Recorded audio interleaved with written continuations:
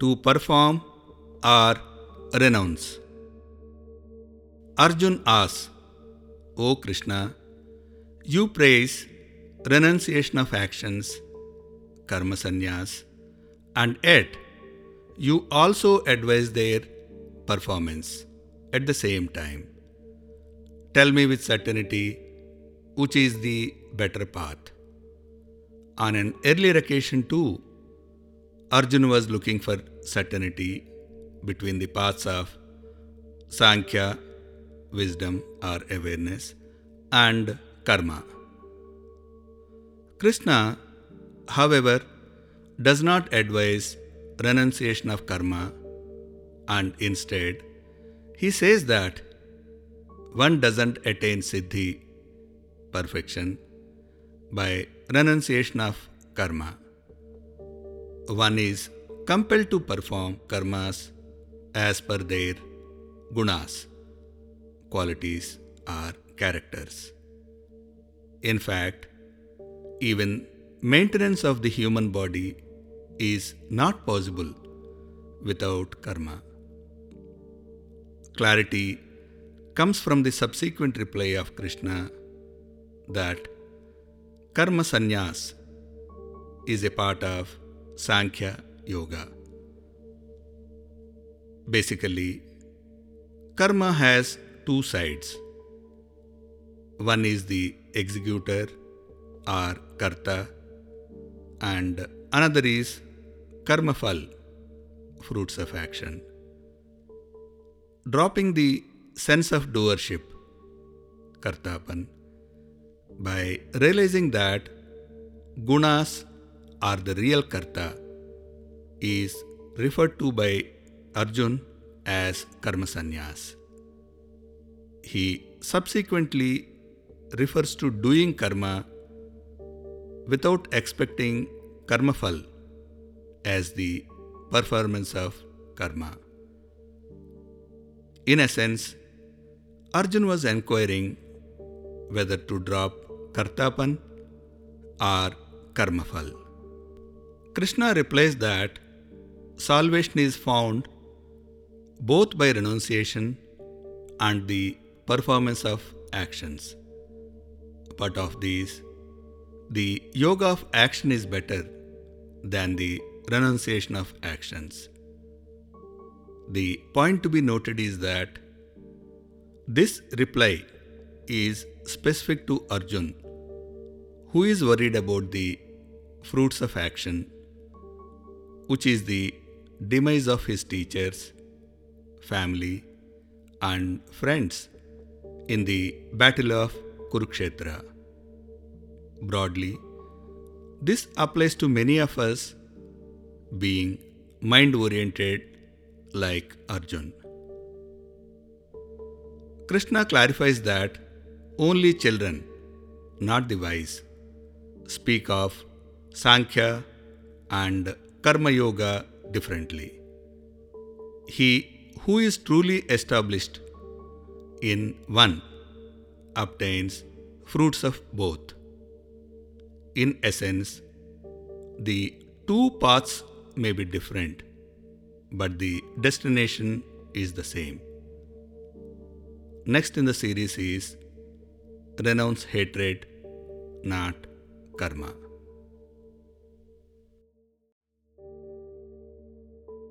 Renounce hatred, not karma. Out of ignorance, one tends to grab material possessions, thereby leading to the bondage of action to accumulate. When the first ray of awareness sets in, one starts thinking of renunciation like Arjuna is trying here. The confusion lies in what to renounce. The usual tendency is to renounce all karmas or actions as we label them as good or bad by our ever-judging mind, and in this scheme of things want to drop undesirable karmas.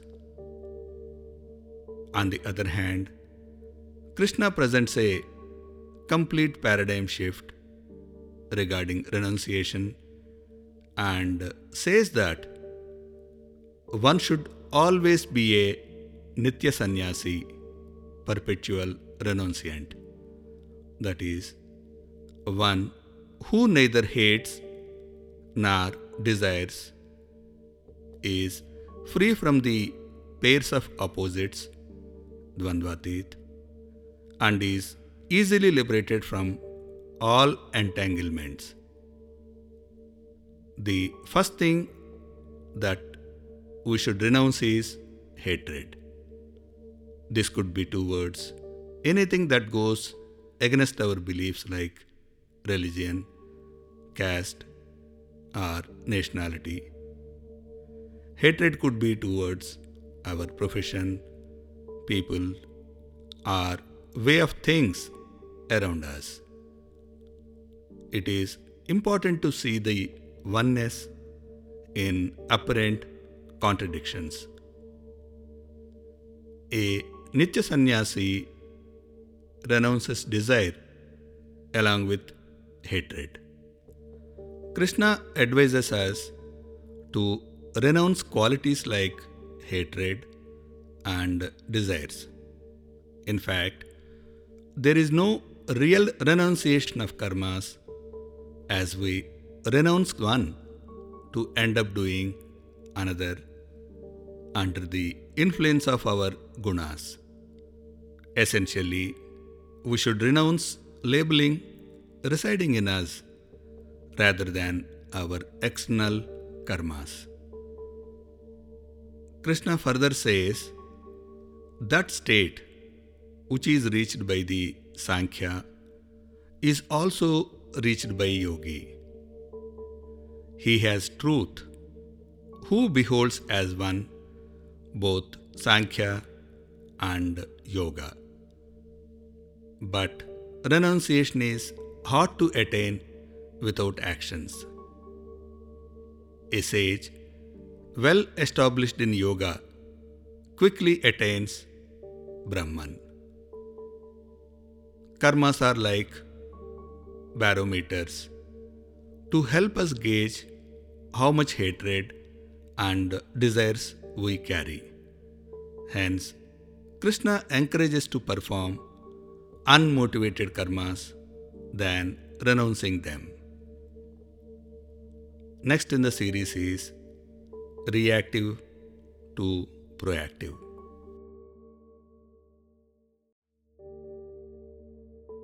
Reactive to proactive. Life is a two-way process. We receive various stimuli and we keep responding to them. In this context, Krishna says that the knower of truth, united with self, thinks that I do nothing at all, even while I see, hear, touch, smell, eat, walk, sleep, breathe, talk, evaluate, accept, and even my blink of eyes, and the senses move among sense objects. In this existential verse, Krishna is describing the peak experience of the knower of truth. As we regularly experience emotions arising out of praise and criticism, we see that praise makes us forget ourselves, like the proverbial crow dropping its meat upon hearing praise from the fox about its singing ability. Likewise, when criticized, our response varies from silence to verbal to physical, depending on the degree of criticism and the strength of the critic. We assume these stimuli to be true and we identify with them. This leads to misery, especially when we take them personally. Our sense organs are like modern day electronic instruments which automatically responds to external stimuli like the ear to sounds and the eye to light, which is essential for survival.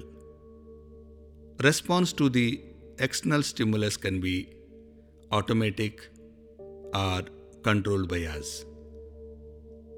Living in ignorance is being reactive, where responses to stimuli are mechanical.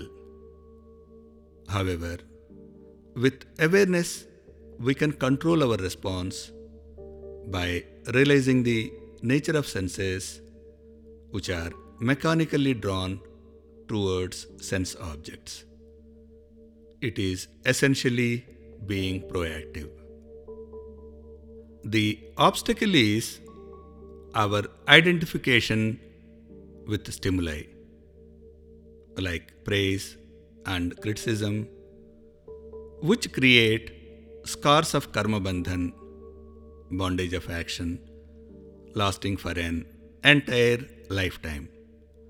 Hence, Krishna advises us to realize that senses are mechanically interacting with sense objects and I do nothing at all. This realization is nothing but transcending from karta, doer, to sakshi, witness. Next in the series is emulating the lotus leaf.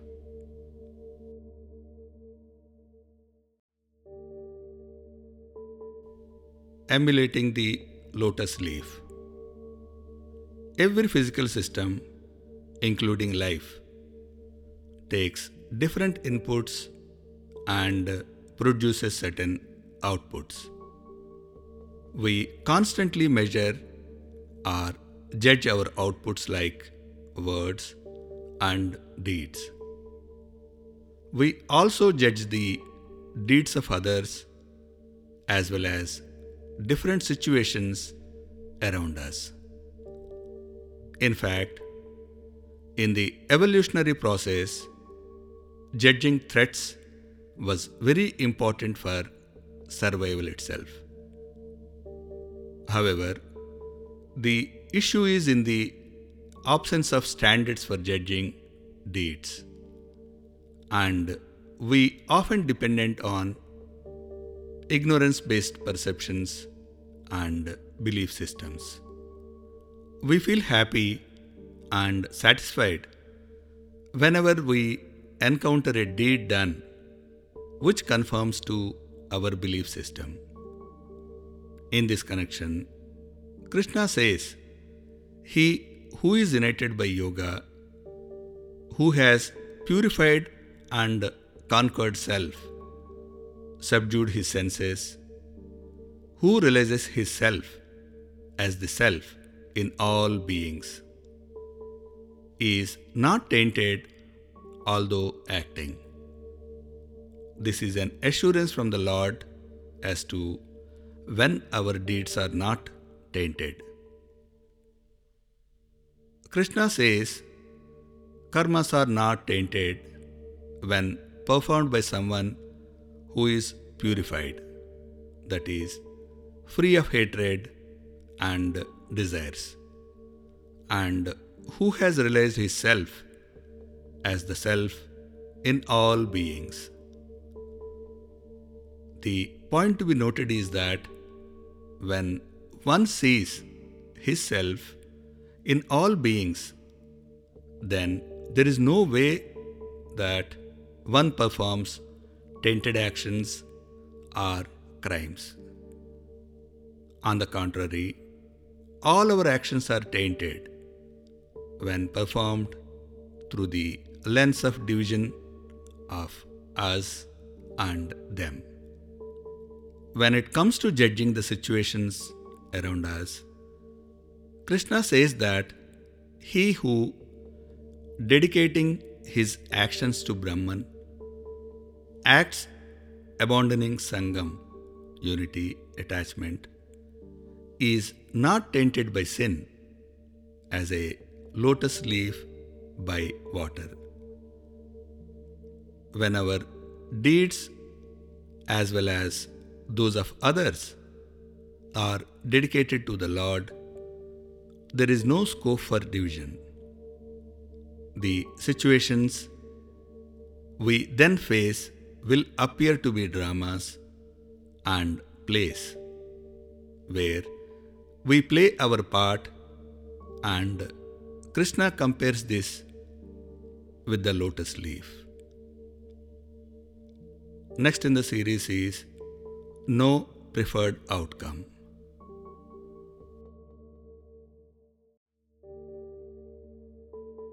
No preferred outcome. Krishna says that the yogis, having abundant Sangam, unity, attachment, perform actions by the senses, body, mind, and intellect for self-purification. It is interpreted that even though one abandons attachment in the present moment, his past karma bandhan, bondage of action, needs to be attended to. Hence, he keeps performing actions. Another way to look at it is that once attachment is abandoned, there is nothing left for him to attain in the physical or manifested world, and all actions lead to purification of the inner self. Krishna further says that the yukta, balanced, steady, having abandoned the fruits of action, attains eternal peace, whereas the ayukta, imbalanced, impelled by desire and attached to fruit, is bound. One of the foundational pillars of the Gita is that we have right over karma, but not karmafal, fruits of action.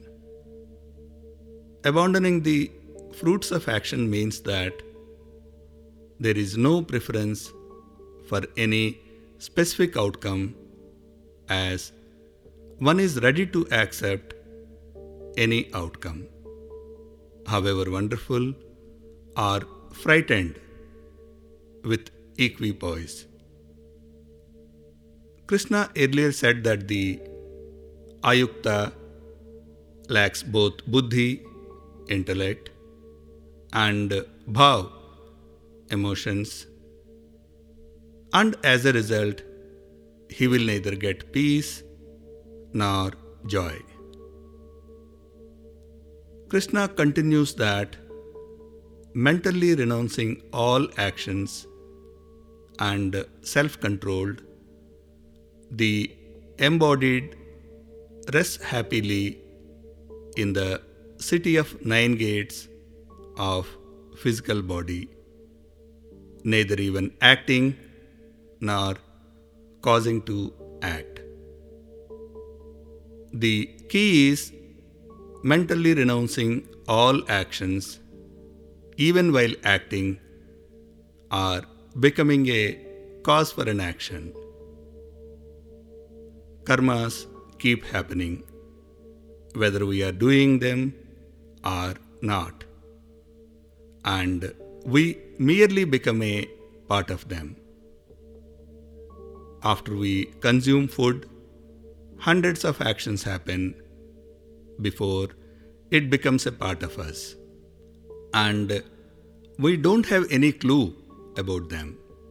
In fact, miracles like digestion happen when we are not a part of them, at the mind level. Next in the series is Roots of Virtue and Sin.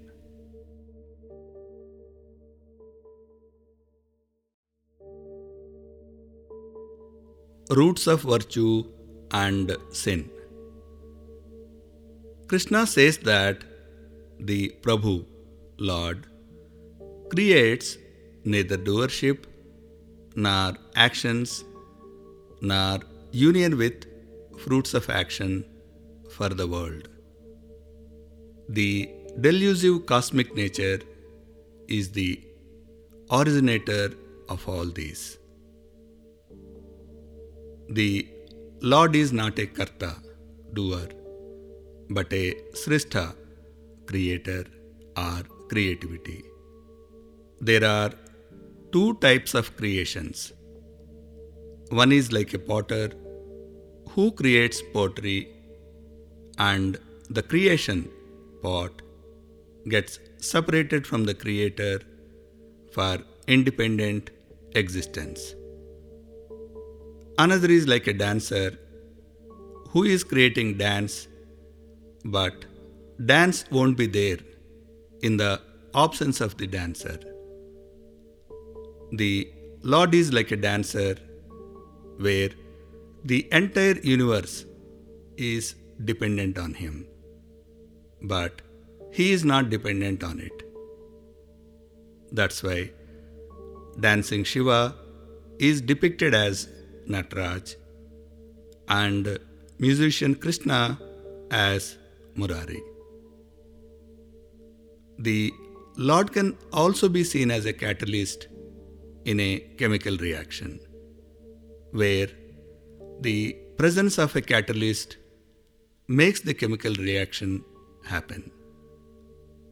The catalyst itself doesn't undergo any change. Krishna further says that the all-pervading takes no account of anyone's virtue or sin, punya or pap. Human beings are deluded because their knowledge is covered by moha, delusion or ignorance. But in whom ignorance is destroyed by knowledge of self, in them wisdom reveals the supreme like the illuminating sun. The Lord is like a screen in a movie theater, where the screen has nothing to do with what is being projected on it, while the audience go through a flurry of emotions. These projections are nothing but shadows, but we all get deeply involved, which creates emotions and judgments having a long-lasting impact. In this entire process, the screen is neutral and has nothing to do with our emotions. Krishna earlier used Moha Kalilam, darkness of delusion, in this context.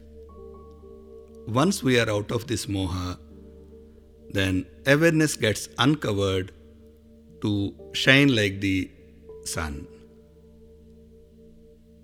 Next in the series is Attaining Impartiality.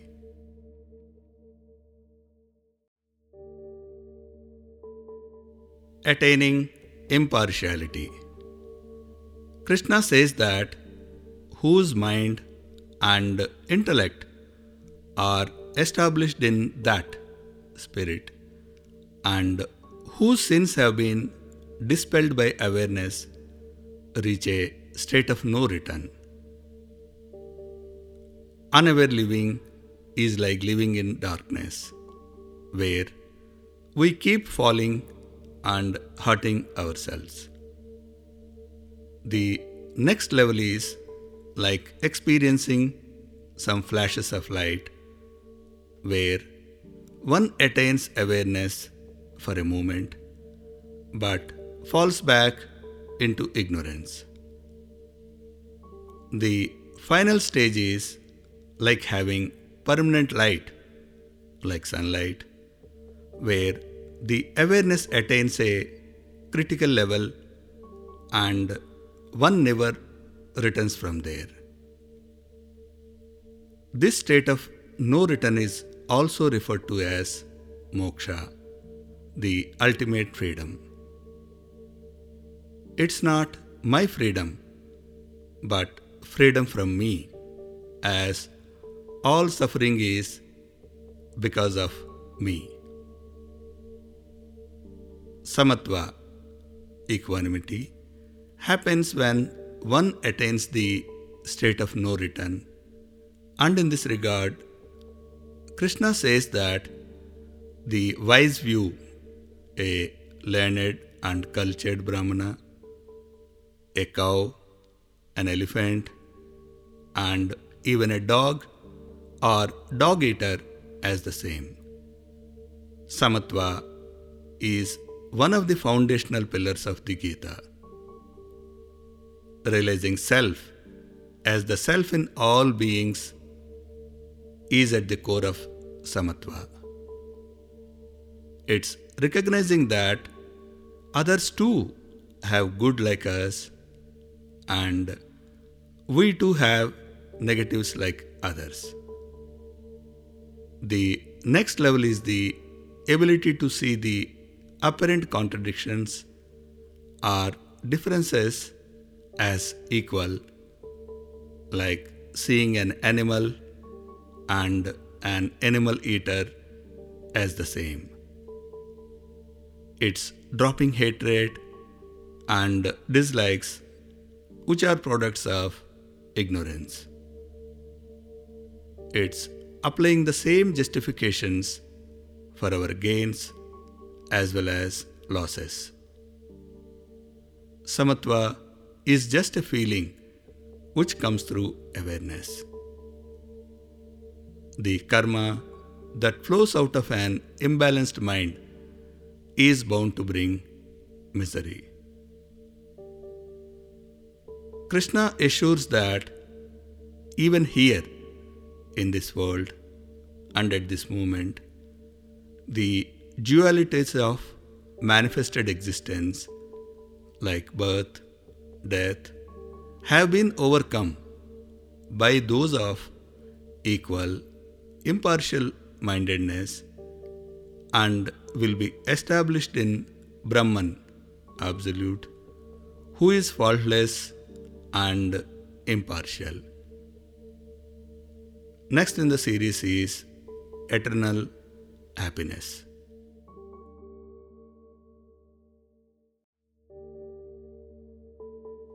Eternal happiness. Krishna says that those established in Brahman, Absolute, having a firm understanding of divine knowledge and not hampered by delusion, neither rejoice in getting something pleasant nor grieve on experiencing the unpleasant. We label situations and people as pleasant and unpleasant, and essentially it's dropping labeling. Krishna repeatedly tells Arjun to come out of the moha, delusion, which arises out of wrong identification of what is ours and what is not. The biggest delusion we have is that we can attain happiness through our senses. On the other hand, Krishna gives a solution for unending happiness when he says that those who are not attached to external sense pleasures realize divine bliss in the self. Being united with God through yoga, they experience unending happiness. Krishna cautions that the pleasures that arise from contact with the sense objects, though appearing as enjoyable to a wildly minded people, are verily a source of misery. O son of Kunti, such pleasures have a beginning and an end. So the wise don't delight in them. This is the continuation of what Krishna said at the very beginning of the Gita. The meeting of the Indriyas, senses, with the external objects causes polarities of pleasure and pain, and we should learn to tolerate them as they are anitya or transient. This implies that in due course of time, both pleasure and pain would come to an end invariably.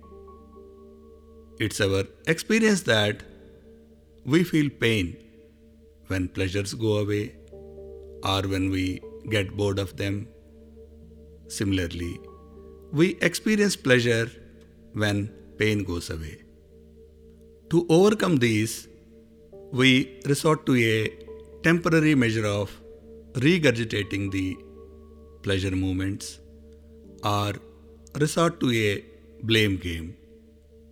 But the essence is to be aware of the impermanence of pleasures and pains while we go through them.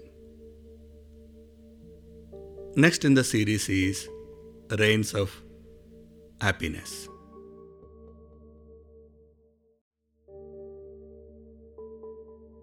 Rains of Happiness. Once, an invader on horseback from Central Asia had occupied Delhi and wanted to have a victory procession. An elephant was decorated, and upon mounting it, he asked for the reins of the elephant.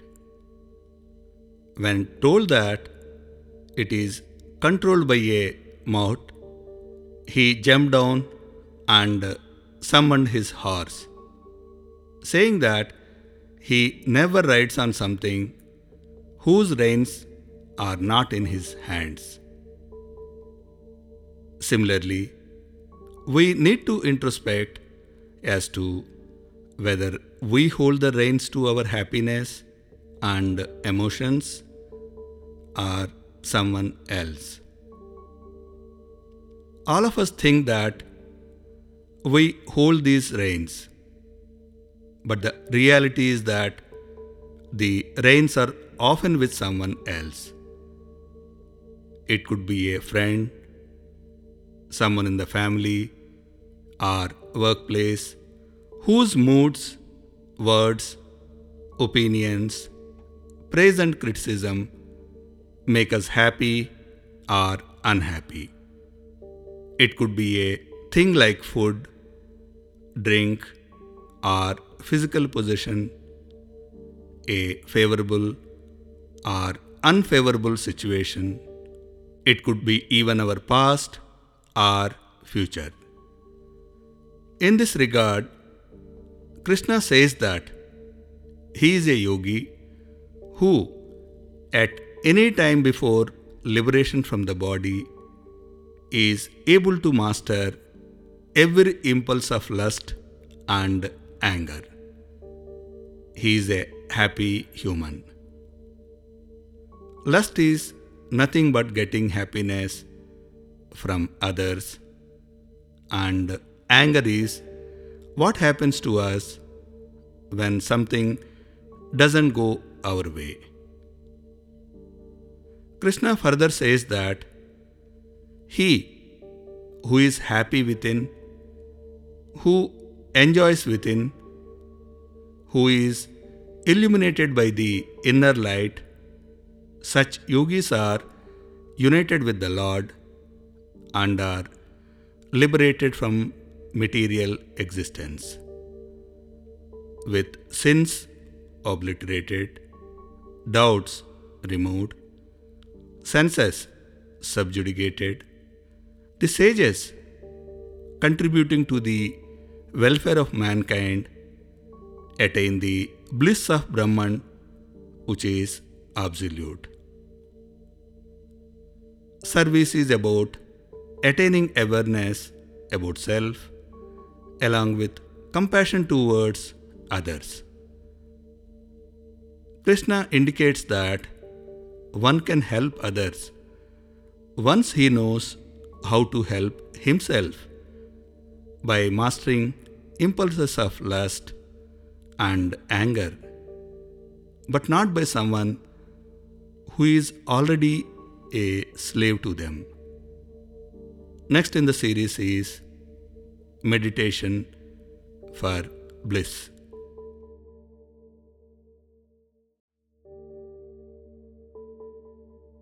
Meditation for bliss. The pineal gland is a pea-sized, pine cone-shaped organ situated at the center of the brain, directly behind the middle of two eyebrows. Physiologically, it produces neurotransmitters melatonin and serotonin that are responsible for the sleep cycles as well as moods, respectively. It is also known as the third eye, as it contains photoreceptors like a normal eye. All cultures have described it in various ways as the seat of the soul, responsible for spiritual enlightenment, a sixth sense which sees beyond what the five senses can see, a symbol of spiritual awakening, a connection between the physical and spiritual world. In the Indian context, the space between the eyebrows is called Agya Chakra and represents the pineal gland. This background will help us understand Krishna's method to control senses and mind when he says, shutting out all thoughts of external enjoyment with the gaze fixed on the space between the eyebrows, equalizing the flow of the incoming and outgoing breath in the nostrils, and thus controlling the senses, mind, and intellect. The sage, who becomes free from desire and fear, always lives in freedom. This is a method or technique given by the Lord to Arjun to help him control his senses, mind, and intellect. Vigyan Bhairav Tantra contains 112 such methods given by Lord Shiva, and one such technique says, concentrate without thoughts on a point between the eyebrows. The divine energy breaks out and rises above to the crown of the head, immediately filling one completely with her ecstasy. Pain is an automatic tool to bring out attention to the injured areas, and this helps us in survival. Similarly, it is bringing conscious attention to the area between the eyebrows to activate the pineal gland, and this activation will fill us with internal ecstasy without the help of any senses. Next in the series is Transcending Anger.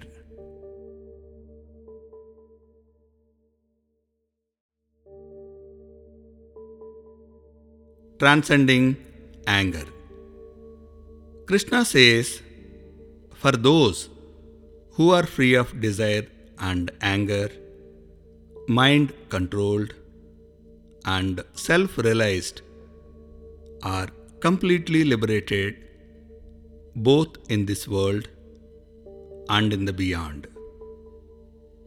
The question is, how to be free from the malady of desire and madness of anger. Every cyclone has a calm eye or center. Similarly, our cyclone of desire and anger too has a desireless and angerless center within us, and it's about reaching that center. This requires courage to drop I, which is the basic ingredient of desire.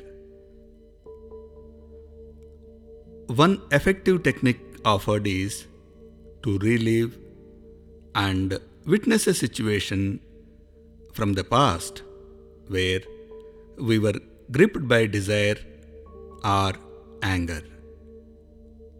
Repeat the same with the improved awareness that the self is the self in all beings, and different people perceive one reality in different ways. Indian traditions call life Leela, that is just a play, and there is nothing worth taking seriously. The second technique is to live for 7 to 10 days as if we are in a drama, taking nothing seriously and in a festive mood. Experience desire and anger as an actor borrows them in a play. Once one gets a hang of them, one can slowly learn to drop desire and anger even in the present moment when one is struck with sensory perceptions of pleasure and pain, which is nothing but the liberation and ultimate freedom here and now. The final step is surrender to the Paramatma, and Krishna, coming as Paramatma, says that having realized me as the enjoyer of all sacrifices and austerities, the Supreme Lord of all the worlds, and the selfless friend of all living beings, my devotee attains peace.